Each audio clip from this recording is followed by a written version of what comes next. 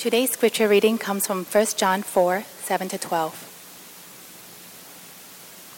Beloved, let us love one another, for love is from God, and whoever loves has been born of God and knows God. Anyone who does not love does not know God, because God is love. In this the love of God was made manifest among us, that God sent his only Son into the world, so that we might live through him. In this is love, not that we have loved God, but that he loved us, and sent his Son to be the propitiation for our sins. Beloved, if God so loved us, we also ought to love one another. No one has ever seen God. If we love one another, God abides in us, and his love is perfected in us. This is the word of the Lord.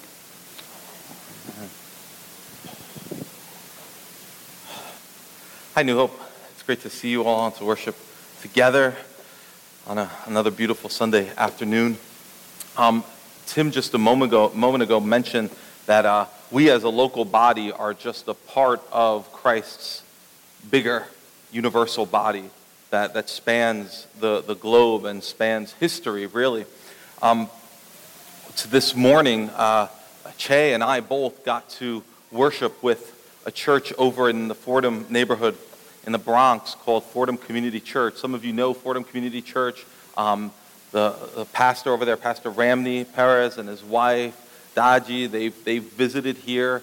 And several months ago, New Hope and Fordham Community Church, this very young new church plant, began a partnership. And we began to participate in the work that God is doing through them, supporting them, partnering with them. And today was actually their very first official public gathering, worship gathering. And they had been getting together in smaller groups. They had been getting together for a while in Ramney's apartment. And then they secured this space in a school building just right in their neighborhood, very centrally, strategically located. And they've been building up to today. Today is really the start of their public ministry to that neighborhood. And it was so great to be there with them. It was so great to worship with these brothers and sisters and get a glimpse of the heart that they have to serve their community. Ramney is a great guy, and I'm hoping that he and his wife can spend more time with us, and we can get to know them, not just that couple, but get to know that church better as time goes on, and we partner in kingdom work. So please be praying for Fordham Community Church, if you will. The words that Lillian just read to us are a call to love. And this call to love goes out to every follower of Christ. That means that if you name the name of Jesus, if he is your Lord, then these words were meant to shape the way that you relate to your brothers and sisters in Christ. These words are meant to shape the way that we love one another within the family of God. And today what I want to do, though, is narrow down the focus, because these words apply to Christians worldwide, but we want to narrow down the focus of this passage and think about how these words apply to the most intimate of relationships, to marriage. To marriage. Today we're wrapping up a short series called The Gospel-Formed Family. Last week we were looking at how the gospel shapes singleness.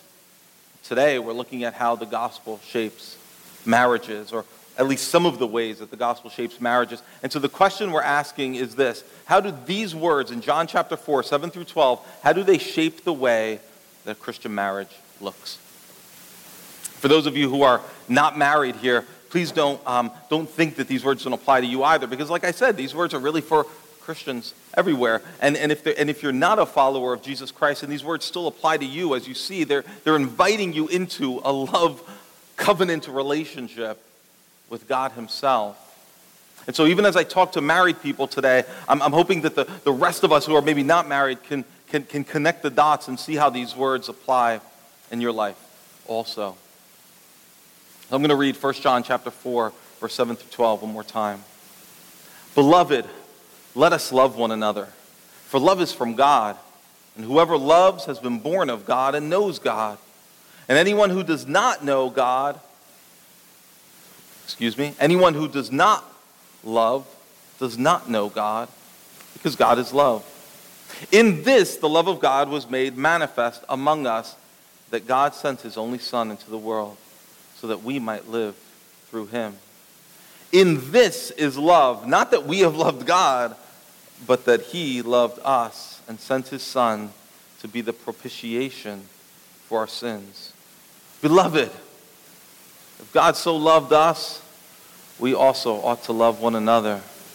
No one has ever seen God. If we love one another, God abides in us, and his love is perfected in us. So John is encouraging Christians towards love, and he roots that call in the very nature of who God is. Most fundamentally, right there at the end of verse 8, God is love. Have you ever thought about what that means? Have you ever kind of sat with that truth for a little while? God is love.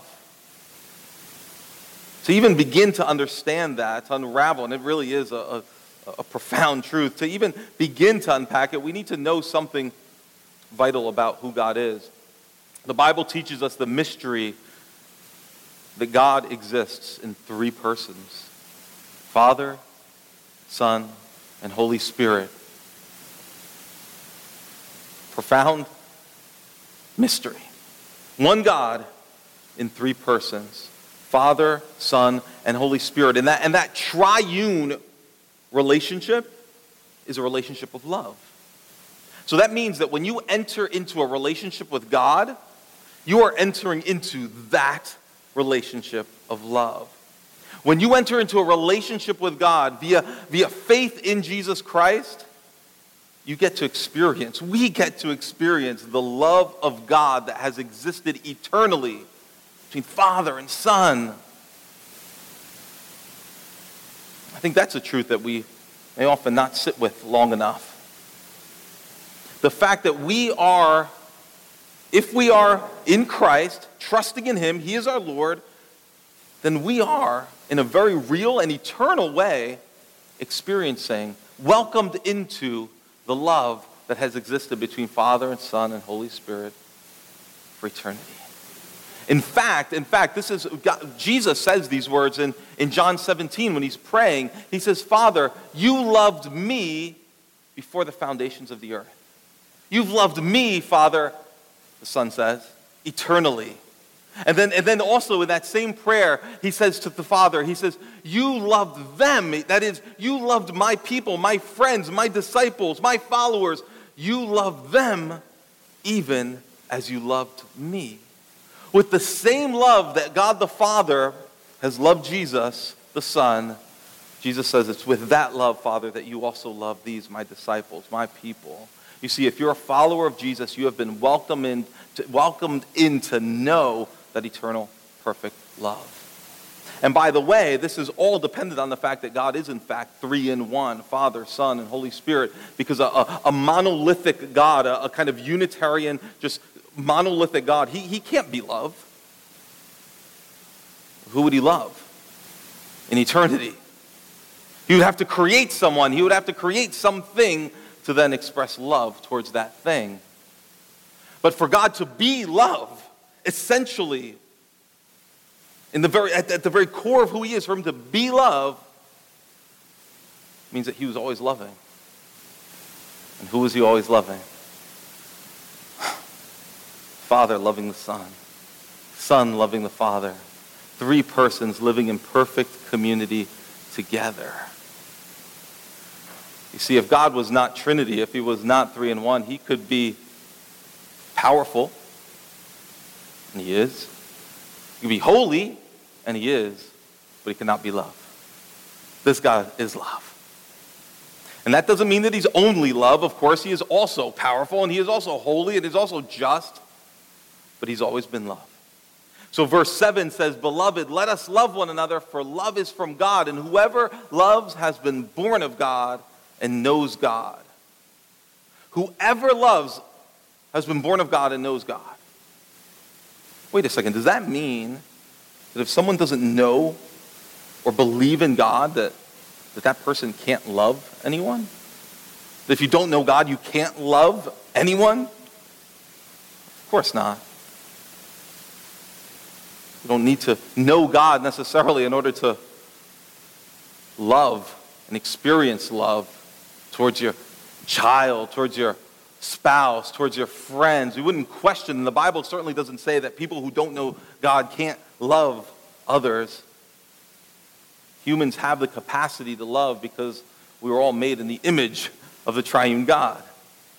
But you see, what John is talking about here is a particular kind of love. It's not a generic kind of love. It's not common. It's particular.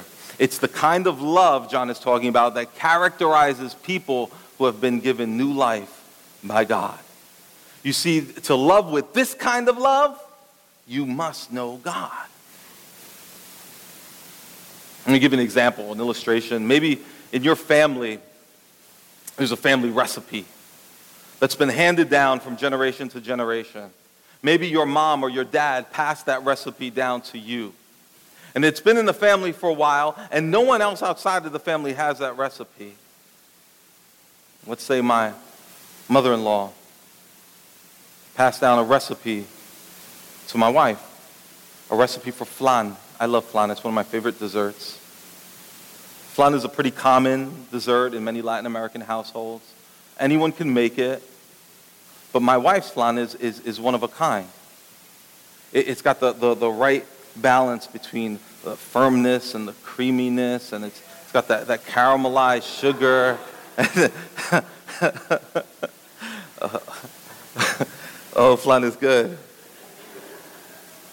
So that if you're going to make a flan just like that particular flan, you had to know Victoria Garcia Ramirez. And you had to be born of Victoria Garcia Ramirez. It's the only way you're going to be able to make that flan. Now, some of you might say, I've had flan, it's pretty good. I don't doubt that for a second. You can enjoy flan. You can eat lots of it. You can make lots of flan. But I'm just telling you, you're not going to make this particular kind of flan. You're not going to experience that unless you're born into this family. This kind of love that John is talking about is a kind of love that can only be expressed and experienced by those who have been born of God. It's not a generic common love. And John is saying that to love with this kind of love, you must know him. It gets passed down to all of God's children. In fact, John says, if you don't love with this kind of love, you don't know God. Those are chilling words, right? Those are very absolute, harsh words. But I want us to think about what kind of love is this that John is talking about? What kind of love is this? What kind of love? I want to suggest to you that it is a cruciform love. Cruciform love. And by cruciform, all I mean is this. It's cross-shaped. It's just a cool way to say cross-shaped love. It's a love that's formed and shaped by the cross of Jesus Christ. God's eternal love is revealed to us. It takes form in the crucifixion of Jesus Christ. Look at what it says in verse 9 of 1 John chapter 4. It says, in this the love of God was made manifest among us, that God sent his only Son into the world so that we might live through him.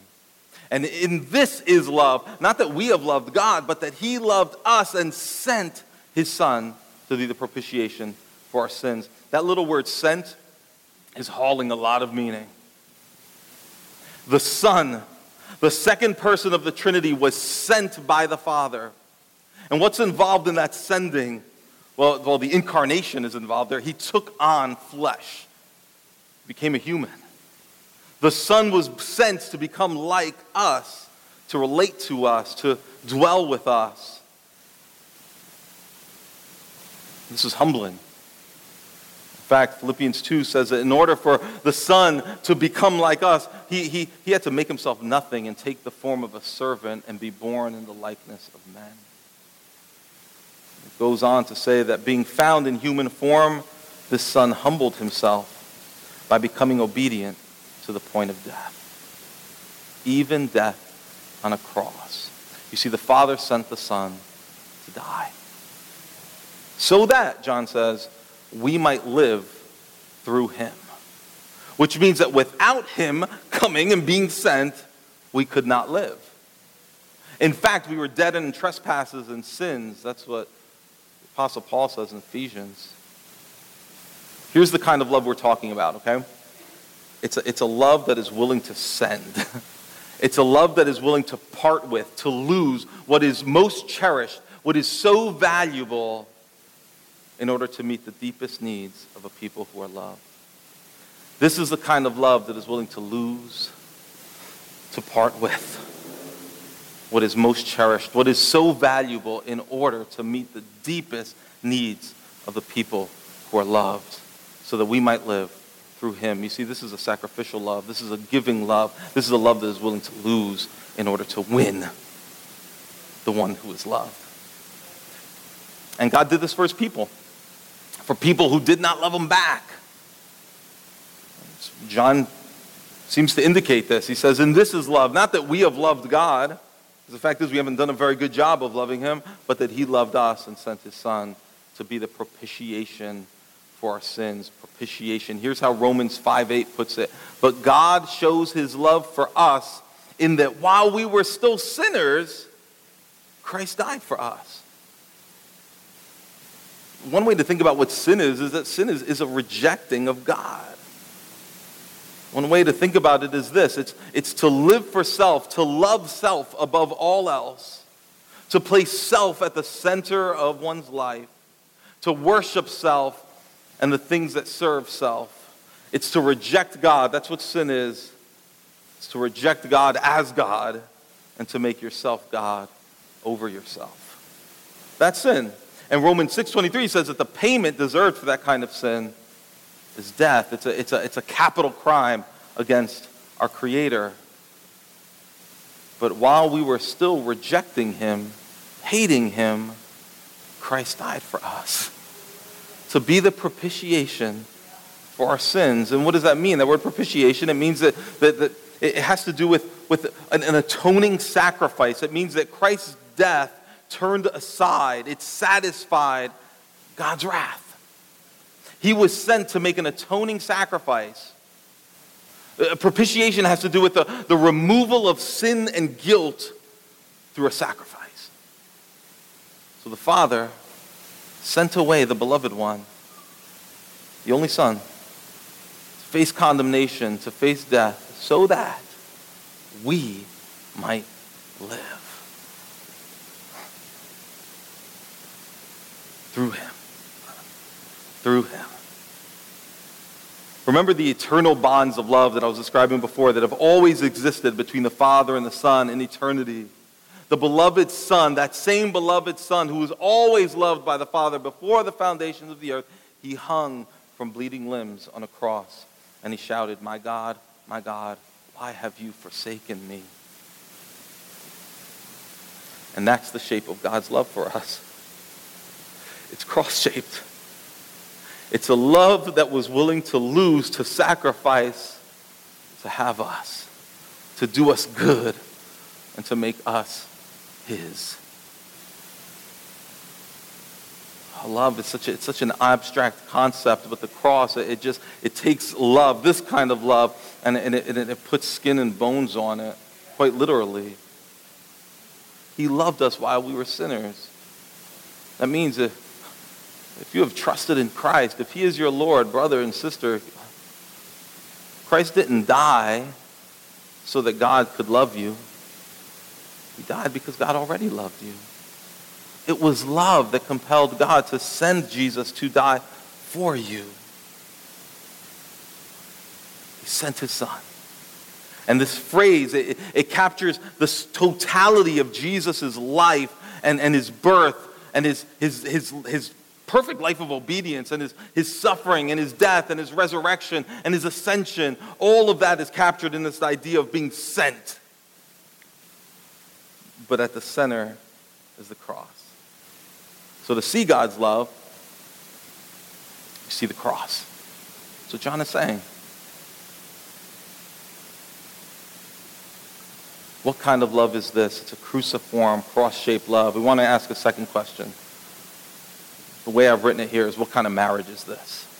What kind of marriage is this? And really the question I'm asking is, if in light of that kind of love, what kind of marriage does that kind of love create? How does that kind of love shape our marriages, stated differently? In pre-marriage counseling, my wife and I always ask couples, fiancés, we say, in what ways do you want your life together as husband and wife in the future? In what ways do you want your life together to display the gospel, to reflect and show the gospel? And we try to list the different ways. And this is after, couples have done some reading, and we've talked about the fact that the marriage exists for the purpose of displaying the gospel. It's the core reason, among others, that it exists.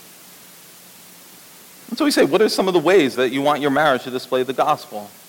We work through that list, and it's never an exhaustive list. Some couples come up with more ways than others. We just had this conversation last week with a couple that's about to get married next month. And really what we were discussing is what a cruciform marriage looks like. What does a marriage look like when it's shaped by the love that's manifested at the cross? And like I said, it's often a long list. We're not going to go through a long list today. But here's how one author, Paul Tripp, in a book that he wrote on marriage called What Did You Expect? He says, this is what cruciform love is. This is what cross-shaped love is. It's willing self-sacrifice for the good of another that does not require reciprocation and does not require that the person loved be deserving. I'll repeat that for you, right? This is what cross-shaped love looks like, and it's what we see at the cross. It's a willing self-sacrifice for the good of another that does not require reciprocation. That's not to say that it doesn't hope for reciprocation and desire reciprocation. It's just saying it doesn't require, it's not contingent on reciprocation. And it does not require that the person loved be deserving. It's willing self-sacrifice. That means it's going to hurt, right? Cross hurts. Understatement. This kind of willing sacrifice, it means expecting that pain is going to be a part of this relationship and going into it anyway. And that is an unnatural thing for any of us to do. To see pain, expect it, and walk towards it. Because we all hate pain. We all try to avoid pain. Most of us don't like jumping into things that are going to be difficult and scary unless we think it's worth it. And then we're willing. This past weekend, my family got to be at a camp, a family camp, a Young Life family camp in upstate New York. And as part of this weekend, I got to climb up on a ropes course. Have any of you done a ropes course before? Yeah. I'd like to talk to you about your experience later. I got to go on this ropes course. It's many feet up in the air. I don't know how high. I meant to ask Brian how high it is. Maybe you know. I don't know. It's high enough that if you fall, you're going to die. So it could have been 100 feet higher, and it doesn't matter because you're still going to die, right? It was very high. And so I went on this because my daughter, who I love very much, wanted to go on it, and she wanted me to go on it with her. And so we climbed up on this thing. And it was raining. It was cold. And I was not looking forward to getting out on this thing. And so after a long preparation time that was really just time that we had to just build up fear and anxiety, standing online, I finally got it. It was pouring rain, and it was really cold. And I get out on this cable, and I'm standing on these little slippery wooden platforms. I'm trying to make my way. I only got about 5 steps out, and I realized I didn't want to be there at all. There was not one. I did not want to be. I was not enjoying it at all. At all. In fact, I was wondering how people could enjoy that. And I just wanted to get off so badly. And I started to think, what's my motivation here? I have to have some kind of motivation. And I looked back and I saw my daughter standing on the platform, and I realized that's my motivation right there. Because I love her, I'm going to walk into this. I'm going to keep moving into this because I love her. If I did not love her, I would not walk out there She was worth it. She is worth it. Cruciform love says, the pain, I'll endure it. It's worth it. The risk, the loss, I'll endure it. It's worth it. Now, again, most of us would always prefer the easy way, given the option. Not Christ. That is, he did not opt for the easy way. When Peter tried to convince Jesus to go the easy way, and he said, no, don't go to the cross. I won't allow that. I don't want to see that happen. I don't want to see you die. What did Jesus say? He said, get behind me, Satan. Why? Because Jesus knew that in that instance, the easy way was Satan's way. The way of ease to which Peter was trying to steer Jesus. Jesus knew that that's not the way that God has called, the Father has called me to walk. That's why Satan tried to dissuade Jesus from following through with his mission early on in his ministry, tempting him to go the easy route and to opt out of displaying God's love on the cross. But Jesus knew that the way that avoids sacrifice, that avoids seeking the good of the other, even at great cost, that's Satan's way. But the way that walks into sacrifice in order to seek the good of the other, even at tremendous cost, that's the way of cruciform love. What does the easy way look like in our marriages? Those of you who are married. What does the easy way look like? Maybe it looks like a million small decisions. A million small decisions made daily to avoid giving up too much. To protect self. To protect one's comfort. To withhold. And how many times have we chosen the easy way? How many times have we chosen to avoid that conversation because it's going to be too hard, too awkward? How many times have we opted for the easy way of speaking out hurtful words because they come so naturally? How many times have you opted to not seek forgiveness because the easy way is to simply ignore the problem and the offense altogether? The hard way is to seek forgiveness. How many times have you opted for the easy way of withholding forgiveness because it's so hard? How many times have you opted for the easy way of retaliating, lashing out with hurtful words that are strategically designed to pierce and cut and hurt exactly where you know this person hurts most? With each small decision to go the easy way, our marriages become more and more misshapen. They become warped as our love bends in on ourselves, as we continue to seek to serve self and love self and indulge self at the cost of the one that we love and at the cost of our marriage. I think Tripp is right when he describes cruciform love as a willing sacrifice for the good of another that does not require reciprocation. You see, this is not a business arrangement where services are traded. I'll seek your good if you seek mine. Contingent, where favors are expected to be returned. And if they're not returned, then we stop serving, we stop loving.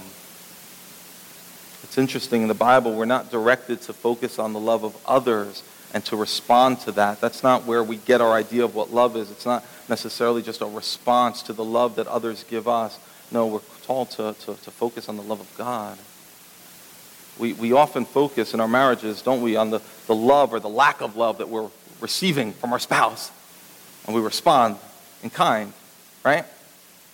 This creates all kinds of trouble because the love that we're receiving from our spouse, it's sometimes better than at other times, right? Love wanes. It goes up and down. Sometimes the affection and the care is there, and sometimes it's not.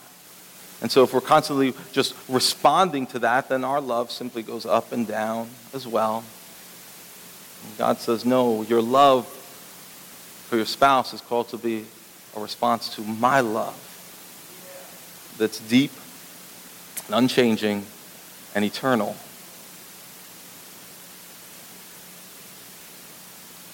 We reciprocate in kind. When we receive offense, we retaliate with offense. And we end up growing bitter, and we feel unloved and disrespected, and so we stop loving.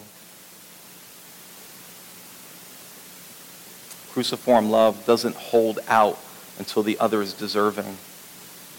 In fact, cruciform love is loving someone who may in fact not love you in return.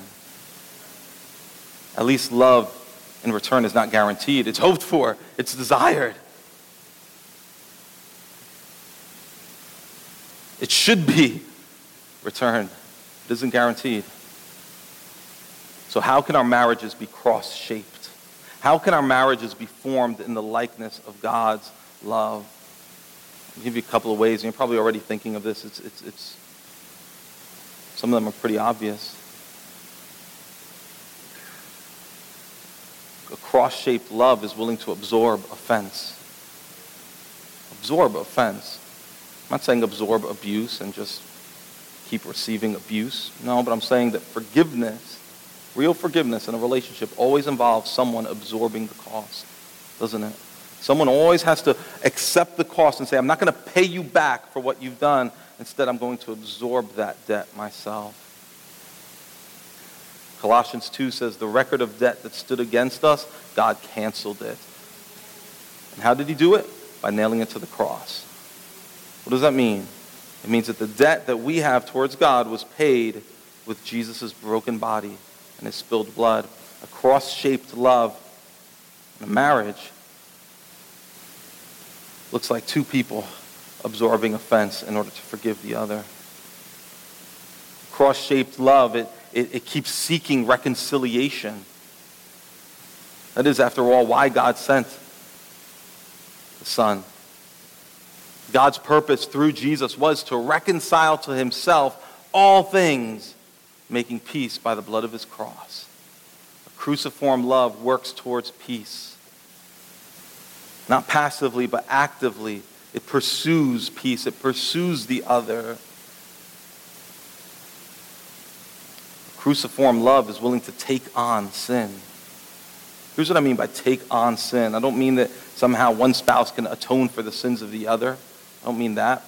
But Jesus took on our sins at the cross, and in a sense, in a marriage relationship, we're called to kind of take on each other's sins. Not to pay for them, but because the sins and the struggles of this person now have become mine.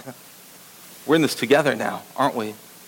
If you're in a marriage relationship, that you know that the sin struggles of your spouse are very much your struggles now. At least they should be. In pre-marriage counseling, we often ask fiancés to be really honest with each other about their sin struggles. Be just open about it. Tell your fiancé what you really struggle with. Confess openly now, so that when you walk into that marriage relationship, at least you're going in with full disclosure. Because these struggles are going to be shared once you're in. There will always be surprises, of course, but to the degree that we can minimize those surprises, the easier it is to take on those sins. Lastly, a cruciform love, a cross-shaped love, is a love that stays. See, we're talking about a love here that says, I will never leave you nor forsake you. Why? Because the love of God displayed at the cross, it isn't just sacrificial love. It isn't just costly love. It's a binding love. It's covenant love. Romans 8 says, for I am sure that neither death nor life, nor angels, nor rulers, nor things present, nor things to come, nor powers, nor height, nor depth, nor anything else in all creation will be able to separate us from the love of God in Christ Jesus our Lord. The love of God displayed in the cross of Jesus Christ connects us with him in a covenant relationship that is unbreakable. And so cruciform love in our marriages is meant to be also a binding love. Keeps us together. We stay in it. We're not looking for exit strategies. We're not constantly thinking, how do I get out of this? Or maybe I need to get out of this. Instead, we're saying, Lord, I need to stay in this. Give me grace to stay in this. In our culture, we often talk about love as something that we fall into and we fall out of. God doesn't talk about love that way. Love was something that Jesus walked into intentionally, and he kept pressing into it. Cruciform love doesn't walk away easily. It presses in. Jesus came, John says, and to his own, and his own didn't receive him. He was rejected. What does he do? He keeps pressing in. Keeps pressing in. Maybe some of you are tempted to walk away from your marriage because it's gotten so hard, it's gotten so bad, and I'm not trying to minimize any of that. And so the thought of walking away from this and cutting your losses, maybe it's there in your mind. Maybe you're at the point where you're actually talking about it, and some disappointment in your marriage, conflict in your marriage, old hurts and wounds in your marriage. They don't mean the end of your marriage. In fact, the call to press in. To press in.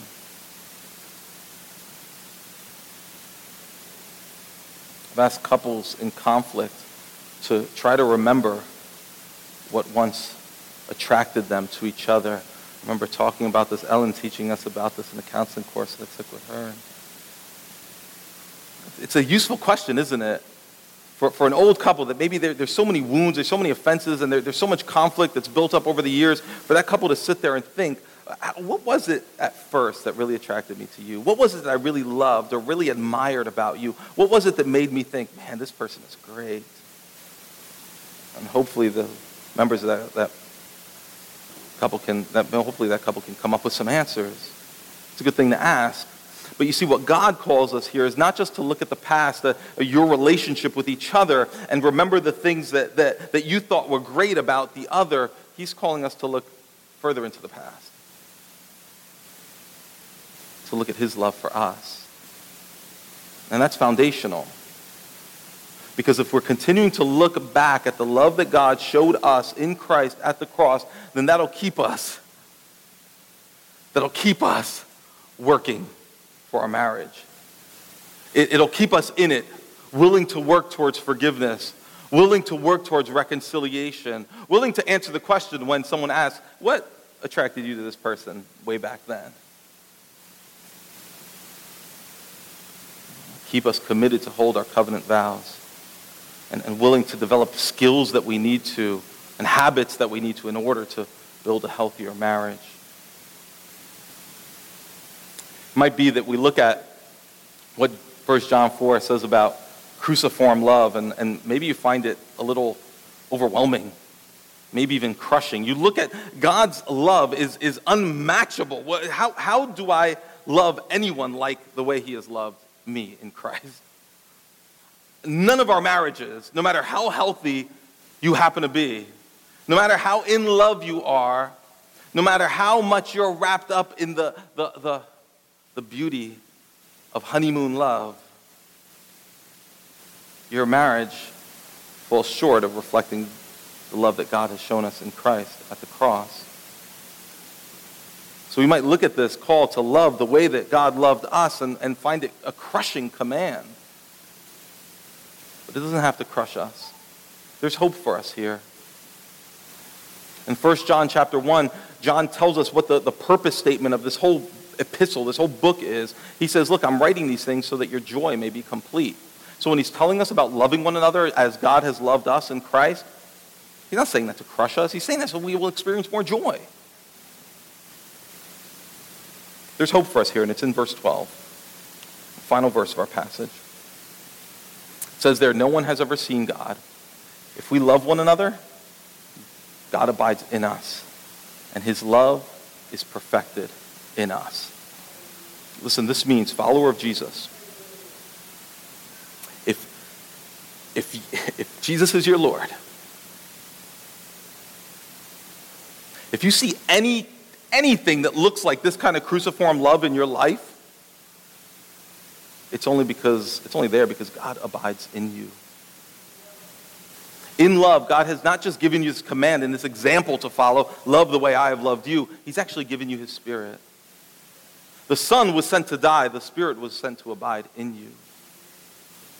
So God's Spirit abides in you. Romans 5:5 says, God's love has been poured into our hearts through the Holy Spirit who has been given to us. That means that there are resources of love in us because the Holy Spirit has been given to us. That means that there is a capacity to love out of those resources that you have received. In fact, it's even better than that. It says here that God abides in us, which means that you have the ability by the power of the Holy Spirit to love sacrificially for the good of the other without expecting reciprocation. But also says his love is perfected in us. What does that mean? His love is perfected in us? Does it mean that God's love is imperfect and we need to make it perfect? That makes no sense. You know what this word means, to be made perfect in us? It means that God's love is made complete in us. It means that God's love was given to us with a goal in mind, with an end in view, and it accomplishes that end when we begin to love one another. You see, the love that God gave us is not to end with us. It's given to us so that we would love others. If you're married here this afternoon, it was given to you so that you would love your wife, your husband, out of the abundance of love that he's given you. You see, God's not just calling us to imitate his love, he's calling us to participate in his love. To be a part of his love mission, whereby he sends love, he gives love to you, and the overflow of that goes to those who are near you. Not least of which is the person you've entered into a lifelong covenant relationship with. You see, marriage gives us the opportunity to realize our capacity to love. It trains us to love, doesn't it? It gives us the opportunity to get better at loving. But it's awkward and scary at times, and we don't like doing it. It reminds me of in superhero movies, there's usually those scenes where, it's like in the Spider-Man movies and like the Shazam movie, where like the guy or the woman find out that they have these powers, and they're just trying to figure out, like, what do I do with these? Like, what? I can do this? Right? And so there's always like these comical scenes where they, like Shazam, you know, the guy, whatever his name is, he jumps off the building because he thinks he can fly. He hopes he can fly. He can fly, but he jumps off and he just hits the ground. But he's not dead. Oh, I can do this again. I can try this again. There's the capacity to fly. I'm still trying to work out exactly how to do this, but I'm going to keep stepping out. I'm going to keep risking. It makes for comic relief. But I think it also pictures something of the way that we have to work out our capacity to love within our marriages as children of God. Mistakes will be made. Offenses will be given. You will fall short again and again and again. But it's in the very act of stepping out, seeking to show love in small ways and big ways, seeking to deny self and put the interests of this other person ahead of me. Sometimes it's going to hurt. Sometimes it's going to be like Shazam falling off that building. It's not going to feel good, but you're going to keep doing it. You're going to keep doing it, and you're going to get better at it. More successful. As you step into those small ways of sacrificing self, those small acts of forgiveness, small movements towards reconciliation, those words of affirmation and gratitude, stepping into those difficult, awkward conversations again and again and again.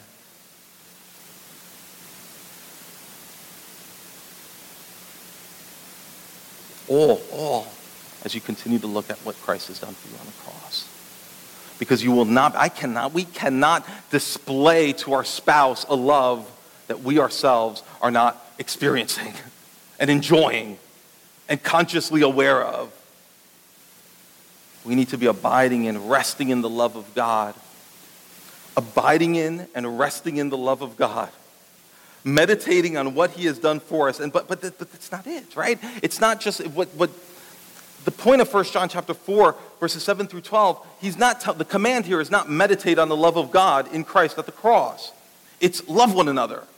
And so meditating on the love of God at the cross in Christ is a part of that, but it always needs to lead to us stepping out again and again and again towards the other, towards our spouse. Because we're resting so securely in the love that God has shown us, we can step out in love towards our spouse.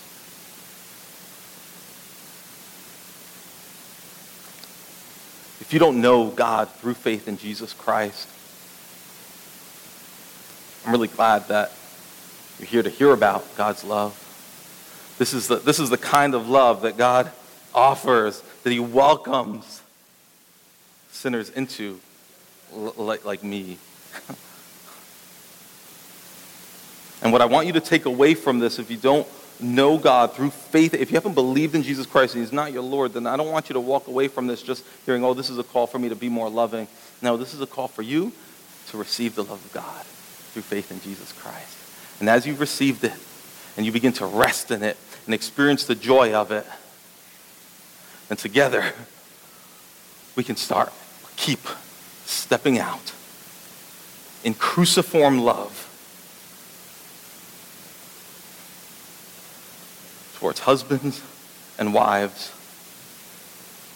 that we have not always loved well. I want to encourage you maybe this afternoon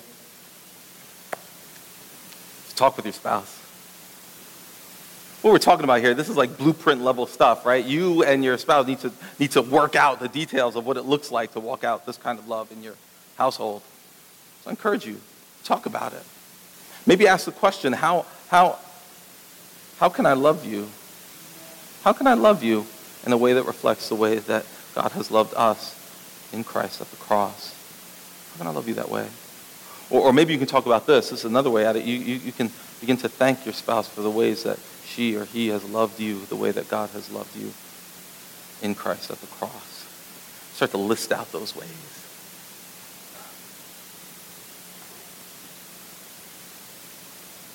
The Spirit of God is in us. The call has been given to us. Let's seek to walk in cruciform love in our homes. Let's pray. Lord Jesus, we thank you for the love that you displayed in being sent. And Father, we love you for the love. We thank you for the love that you displayed in sending your Son.